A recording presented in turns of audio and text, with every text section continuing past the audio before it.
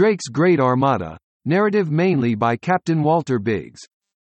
A summary and true discourse of Sir Francis Drake's West Indian voyage, begun in the year 1585, wherein were taken the cities of Santiago, Santo Domingo, Cartagena, and the town of St. Augustine, in Florida. Published by Master Thomas Cates. This worthy knight, for the service of his prince and country, having prepared his whole fleet, and gotten them down to Plymouth, in Devonshire, to the number of 25 sail of ships and pinnaces, and having assembled of soldiers and mariners to the number of 2,300 in the whole, embarked them and himself at Plymouth aforesaid, the 12th day of September, 1585, being accompanied with these men of name and charge which hereafter follow: Master Christopher Carlisle, Lieutenant General, a man of long experience in the wars as well by sea as land, who had formerly carried high offices in both kinds in many fights, which he discharged always very happily, and with great good reputation, Anthony Powell, Sergeant Major, Captain Matthew Morgan, and Captain John Sampson, corporals of the field. These officers had commandment over the rest of the land captains, whose names hereafter follow: Captain Anthony Platt, Captain Edward Winter, Captain John Goring, Captain Robert Pugh, Captain George Barton, Captain John Merchant, Captain William Cecil, Captain Walter Biggs, Captain John Hannam, Captain Richard Stanton, Captain Martin Frobisher, Vice Admiral, a man of great experience in seafaring actions, who had carried the chief charge of many ships himself, in sundry voyages before, being now shipped in the Primrose, Captain Francis Knowles, Rear Admiral in the galleon Leicester, Master Thomas Venner, Captain in the Elizabeth Bonadventure, under the General, Master Edward Winter, Captain in the Aid, Master Christopher Carlisle, the Lieutenant General, Captain of the Tiger, Henry White, Captain of the Sea Dragon, Thomas Drake, Captain of the Thomas, Thomas Seeley, Captain of the Minion, Bailey, Captain of the Talbot, Robert Cross, Captain of the Bark Bond, George Fortescue, Captain of the Bark Bonner, Edward Careless, Captain of the Hope, James Arizo, Captain of the White Lion, Thomas Moon, Captain of the Francis, John Rivers, Captain of the Vantage, John Vaughan, Captain of the Drake, John Varney, Captain of the George, John Martin, Captain of the Benjamin, Edward Gilman, Captain of the Scout, Richard Hawkins, Captain of the Gallet called the Duck, Bitfield, Captain of the Swallow. After our going hence, which was the 14th of September, in the year of our Lord 1585, and taking our course towards Spain, we had the wind for a few days somewhat scant, and sometimes calm.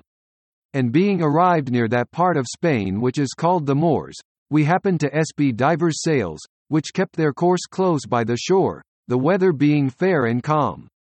The General caused the Vice Admiral to go with the pinnaces well manned to see what they were, who upon sight of the said pinnaces approaching near unto them, abandoned for the most part all their ships, being Frenchmen, laden all with salt, and bound homewards into France.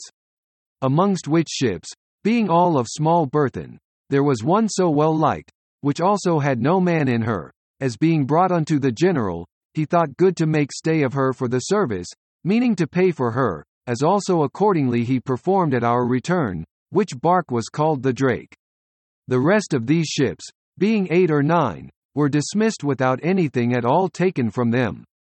who being afterwards put somewhat farther off from the shore, by the contrariety of the wind, we happened to meet with some other French ships, full laden with Newland fish, being upon their return homeward from the said Newfoundland, whom the General after some speech had with them, and seeing plainly that they were Frenchmen, dismissed, without once suffering any man to go abroad of them. The day following, standing in with the shore again, we descried another tall ship of 12 tons or thereabouts, upon whom Master Carlisle, the Lieutenant General, being in the Tiger, undertook the chase, whom also anon after the Admiral followed. And the Tiger having caused the said strange ship to strike her sails, kept her there without suffering anybody to go aboard until the Admiral was come up,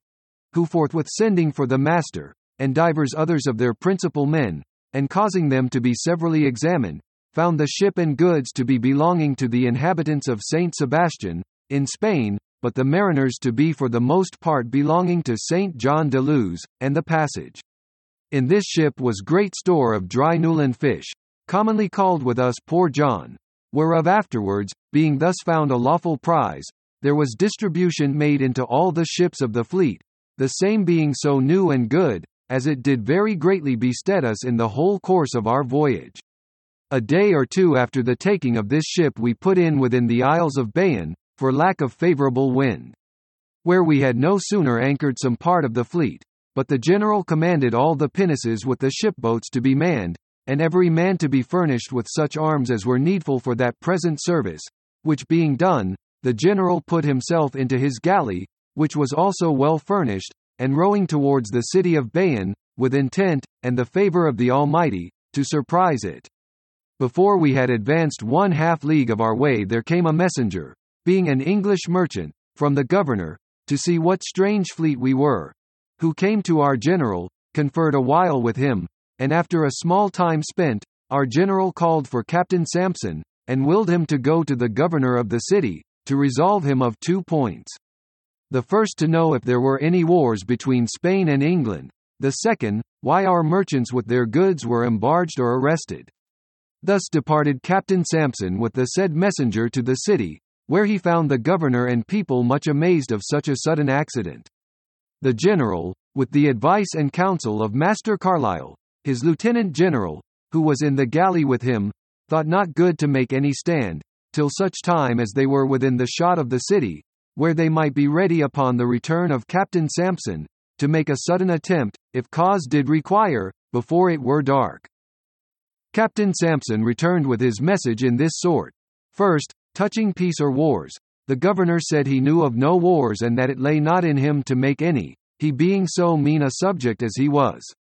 And as for the stay of the merchants with their goods, it was the king's pleasure, but not with intent to endamage any man. And that the king's counter-commandment was, which had been received in that place some 7 night before, that English merchants with their goods should be discharged. For the more verifying whereof, he sent such merchants as were in the town of our nation, who trafficked those parts, which being at large declared to our general by them, counsel was taken what might best be done. And for that the night approached, it was thought needful to land our forces, which was done in the shutting up of the day, and having quartered ourselves to our most advantage, with sufficient guard upon every strait, we thought to rest ourselves for that night there. The governor sent us some refreshing, as bread, wine, oil, apples, grapes, marmalade and such like. About midnight the weather began to overcast, insomuch that it was thought meeter to repair aboard, than to make any longer abode on land. And before we could recover the fleet a great tempest arose, which caused many of our ships to drive from their anchorhold, and some were forced to sea in great peril, as the bark Talbot, the bark Hawkins, and the Speedwell, which Speedwell only was driven into England, the others recovered us again.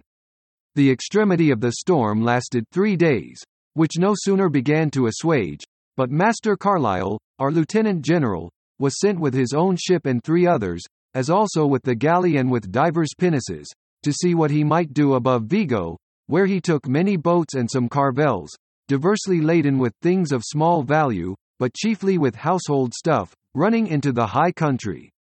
And amongst the rest he found 1 boat laden with the principal church stuff of the high church of Vigo, where also was their great cross of silver, of very fair embossed work and double gilt all over, having cost them a great mass of money. They complained to have lost in all kinds of goods above 30,000 ducats in this place. The next day the general with his whole fleet went from up the Isles of Bayonne to a very good harbour above Vigo, where Master Carlyle stayed his coming, as well for the more quiet riding of his ships, as also for the good commodity of fresh watering which the place there did afford full well. In the meantime the governor of Galicia had reared such forces as he might, his numbers by estimate were some 2,000 foot and 300 horse, and marched from Bayona to this part of the country, which lay in sight of our fleet, where, making a stand, he sent to parley with our general. Which was granted by our general, so it might be in boats upon the water, and for safety of their persons there were pledges delivered on both sides.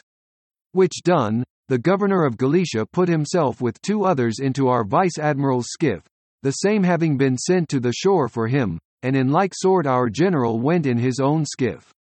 whereby them it was agreed we should furnish ourselves with fresh water, to be taken by our own people quietly on the land, and have all other such necessaries, paying for the same, as the place would afford. When all our business was ended we departed, and took our way by the islands of Canaria, which are esteemed some 300 leagues from this part of Spain, and falling purposely with Palma, with intention to have taken our pleasure of that place, for the full digesting of many things into order, and the better furnishing our store with such several good things as it affordeth very abundantly, we were forced by the vile sea gate, which at that present fell out, and by the naughtiness of the landing place, being but one, and that under the favour of many platforms well furnished with great ordnance, to depart with the receipt of many of their cannon shot, some into our ships and some besides, some of them being in very deed full cannon high. But the only or chief mischief was the dangerous sea surge, which at shore all alongst plainly threatened the overthrow of as many pinnaces and boats as for that time should have attempted any landing at all. Now seeing the expectation of this attempt frustrated by the causes aforesaid, we thought it meeter to fall with the Isle Faro, to see if we could find any better fortune, and coming to the island we landed 1,000 men in a valley under a high mountain, where we stayed some 2 or 3 hours. In which time the inhabitants, accompanied with a young fellow born in England, who dwelt there with them, came unto us, showing their state to be so poor that they were all ready to starve, which was not untrue, and therefore without anything gotten, we were all commanded presently to embark, so as that night we put off to sea south-southeast along towards the coast of Barbary. Upon Saturday in the morning, being the 13th of November, we fell with Cape Blanc, which is a low land and shallow water, where we catched store of fish, and doubling the cape, we put into the bay, where we found certain French ships of war, whom we entertained with great courtesy, and there left them. This afternoon the whole fleet assembled, which was a little scattered about their fishing, and put from thence to the Isles of Cape Verde, sailing till the 16th of the same month in the morning, on which day we descried the island of Santiago. And in the evening we anchored the fleet between the town called the Playa or Praia and Santiago, where we put on shore 1,000 men or more, under the leading of Master Christopher Carlyle, Lieutenant General, who directed the service most like a wise commander. The place where we had first to march did afford no good order, for the ground was mountainous and full of dales, being a very stony and troublesome passage, but such was his industrious disposition, as he would never leave, until we had gotten up to a fair plain, where we made stand for the assembling of the army. And when we were all gathered together upon the plain, some 2 miles from the town, the Lieutenant General thought good not to make attempt till daylight, because there was not one that could serve for guide or giving knowledge at all of the place. And therefore after having well rested, even half an hour before day, he commanded the army to be divided into 3 special parts, such as he appointed, whereas before we had marched by several companies, being thereunto forced by the badness of the way as is aforesaid. Now by the time we were thus ranged into a very brave order, daylight began to appear. And being advanced hard to the wall, we saw no enemy to resist. Whereupon the Lieutenant General appointed Captain Sampson with 30 shot, and Captain Barton with other 30, to go down into the town, which stood in the valley under us, and might very plainly be viewed all over from that place where the whole army was now arrived. And presently after these captains was sent the great ensign, which had nothing in it but the plain English cross, to be placed towards the sea, that our fleet might see St. George's Cross flourish in the enemy's fortress. Order was given that all the ordnance throughout the town and upon all the platforms, which were about 50 pieces already charged, should be shot off in honour of the Queen's Majesty's coronation day, being the 17th of November, after the yearly custom of England, which was so answered again by the ordnance out of all the ships in the fleet, which now come near, as it was strange to hear such a thundering noise last so long together. In this meanwhile the Lieutenant General held still the most part of his force on the hilltop, till such time as the town was quartered out for the lodging of the whole army. Which being done, every captain took his own quarter, and in the evening was placed such a sufficient guard upon every part of the town that we had no cause to fear any present enemy. Thus we continued in the city the space of 14 days, taking such spoils as the place yielded, which were, for the most part, wine, oil, meal, and some other such like things for victual as vinegar, olives, and some other trash, as merchandise for their Indian trades. But there was not found any treasure at all, or anything else of worth besides. The situation of Santiago is somewhat strange, in form like a triangle, having on the east and west sides 2 mountains of rock and cliff, as it were hanging over it, upon the top of which 2 mountains were builded certain fortifications to preserve the town from any harm that might be offered, as in a plot as plainly showed. From thence on the south side of the town is the main sea, and on the north side, the valley lying between the aforesaid mountains, wherein the town standeth. The said valley and town both do grow very narrow, insomuch that the space between the 2 cliffs of this end of the town is estimated not to be above 10 or 12 score yards over. In the midst of the valley cometh down a riveray, rill, or brook of fresh water, which hard by the seaside maketh a pond or pool, whereout our ships were watered with very great ease and pleasure. Somewhat above the town on the north side, between the 2 mountains, the valley waxeth somewhat larger than at the town's end, which valley is wholly converted into gardens and orchards, well replenished with divers sorts of fruits, herbs, and trees, as lemons, oranges, sugar canes, cocars or cocos nuts, plantains, potato roots, cucumbers, small and round onions, garlic, and some other things not now remembered. Amongst which the cocos nuts and plantains are very pleasant fruits. The said cocos hath a hard shell and a green husk over it as hath our walnut, but it far exceedeth in greatness, for this cocos in his green husk is bigger than any man's 2 fists. Of the hard shell many drinking cups are made here in England, and set in silver as I have often seen. Next within this hard shell is a white rind resembling in show very much, even as any thing may do, to the white of an egg when it is hard boiled.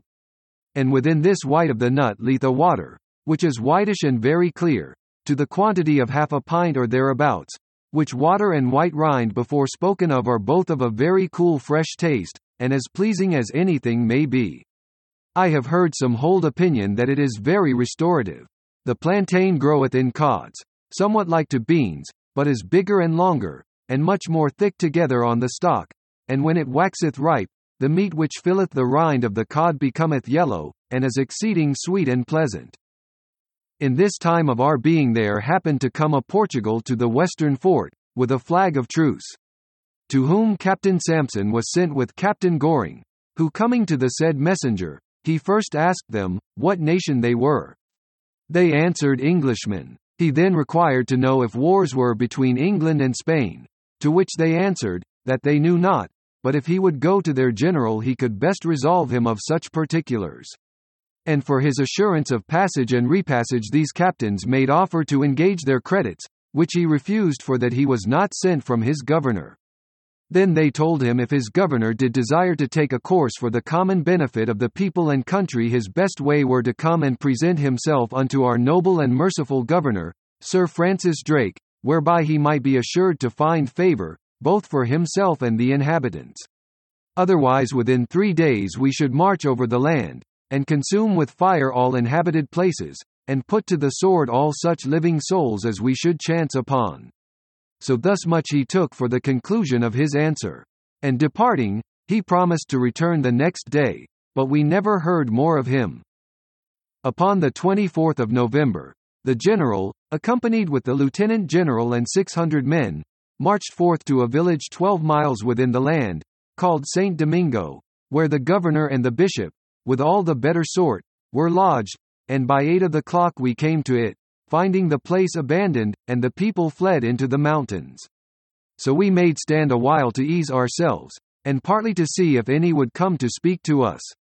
After we had well rested ourselves, the general commanded the troops to march away homewards. In which retreat the enemy showed themselves, both horse and foot, though not such force as durst encounter us, and so in passing some time at the gaze with them, it waxed late and towards night before we could recover home to Santiago. On Monday, the 26th of November, the general commanded all the pinnaces with the boats to use all diligence to embark the army into such ships as every man belonged. The lieutenant general in like sort commanded Captain Goring and Lieutenant Tucker, with 100 shot, to make a stand in the marketplace until our forces were wholly embarked, the vice-admiral making stay with his pinnace and certain boats in the harbour, to bring the said last company abroad the ships. Also the general willed forthwith the galley with 2 pinnaces to take into them the company of Captain Barton, and the company of Captain Biggs, under the leading of Captain Sampson, to seek out such munition as was hidden in the ground, at the town of Praia, or Playa, having been promised to be showed it by a prisoner which was taken the day before. The captains aforesaid coming to the Playa, landed their men, and having placed the troop in their best strength, Captain Sampson took the prisoner, and willed him to show that he had promised. The which he could not, or at least would not, but they searching all suspected places, found 2 pieces of ordnance, one of iron, another of brass. In the afternoon the general anchored with the rest of the fleet before the Playa, coming himself ashore, willing us to burn the town and make all haste aboard, the which was done by 6 of the clock the same day, and ourselves embarked again the same night. And so we put off to sea southwest. But before our departure from the town of Santiago, we established orders for the better government of the army. Every man mustered to his captain, and oaths were ministered, to acknowledge Her Majesty Supreme Governor, as also every man to do his uttermost endeavour to advance the service of the action, and to yield due obedience unto the directions of the general and his officers.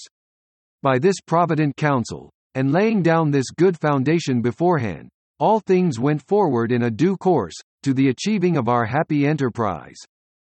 In all the time of our being here, neither the governor for the said King of Spain, which is a Portugal, neither the bishop, whose authority is great, neither the inhabitants of the town, or island, ever came at us, which we expected they should have done, to entreat us to leave them some part of their needful provisions, or at the least to spare the ruining of their town at our going away. The cause of this their unreasonable distrust, as I do take it, was the fresh remembrance of the great wrongs that they had done to old Master William Hawkins, of Plymouth, in the voyage he made 4 or 5 years before, when as they did both break their promise, and murdered many of his men, whereof I judge you have understood, and therefore it is needless to be repeated.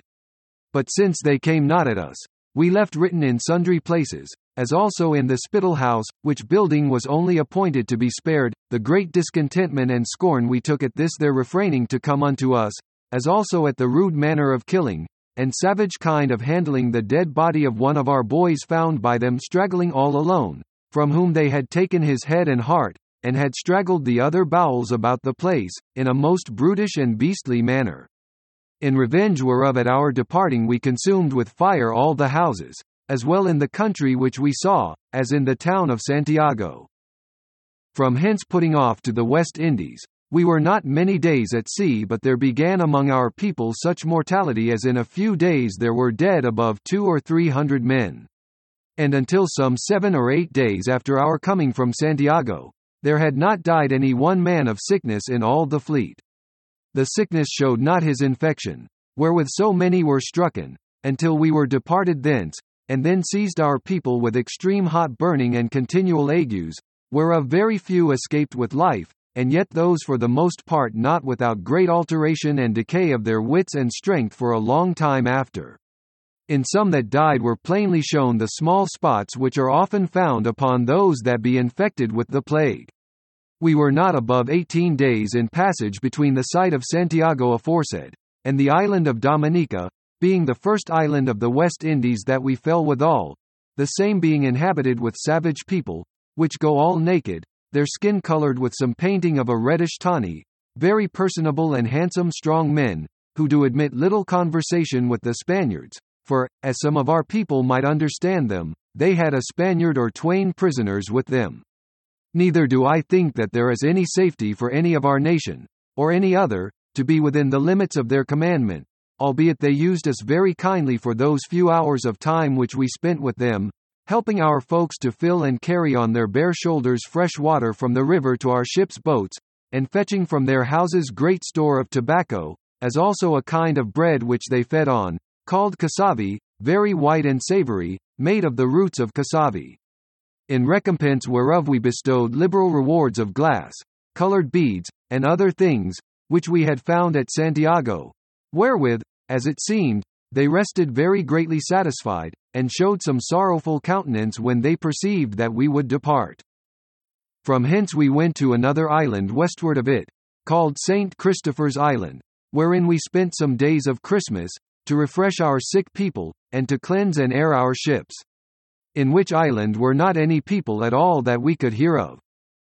In which time by the General it was advised and resolved, with the consent of the Lieutenant General, the Vice Admiral, and all the rest of the captains, to proceed to the great island of Hispaniola, as well for that we knew ourselves then to be in our best strength, as also the rather allured thereunto by the glorious fame of the city of St. Domingo, being the ancientest and chief inhabited place in all the tract of country thereabouts.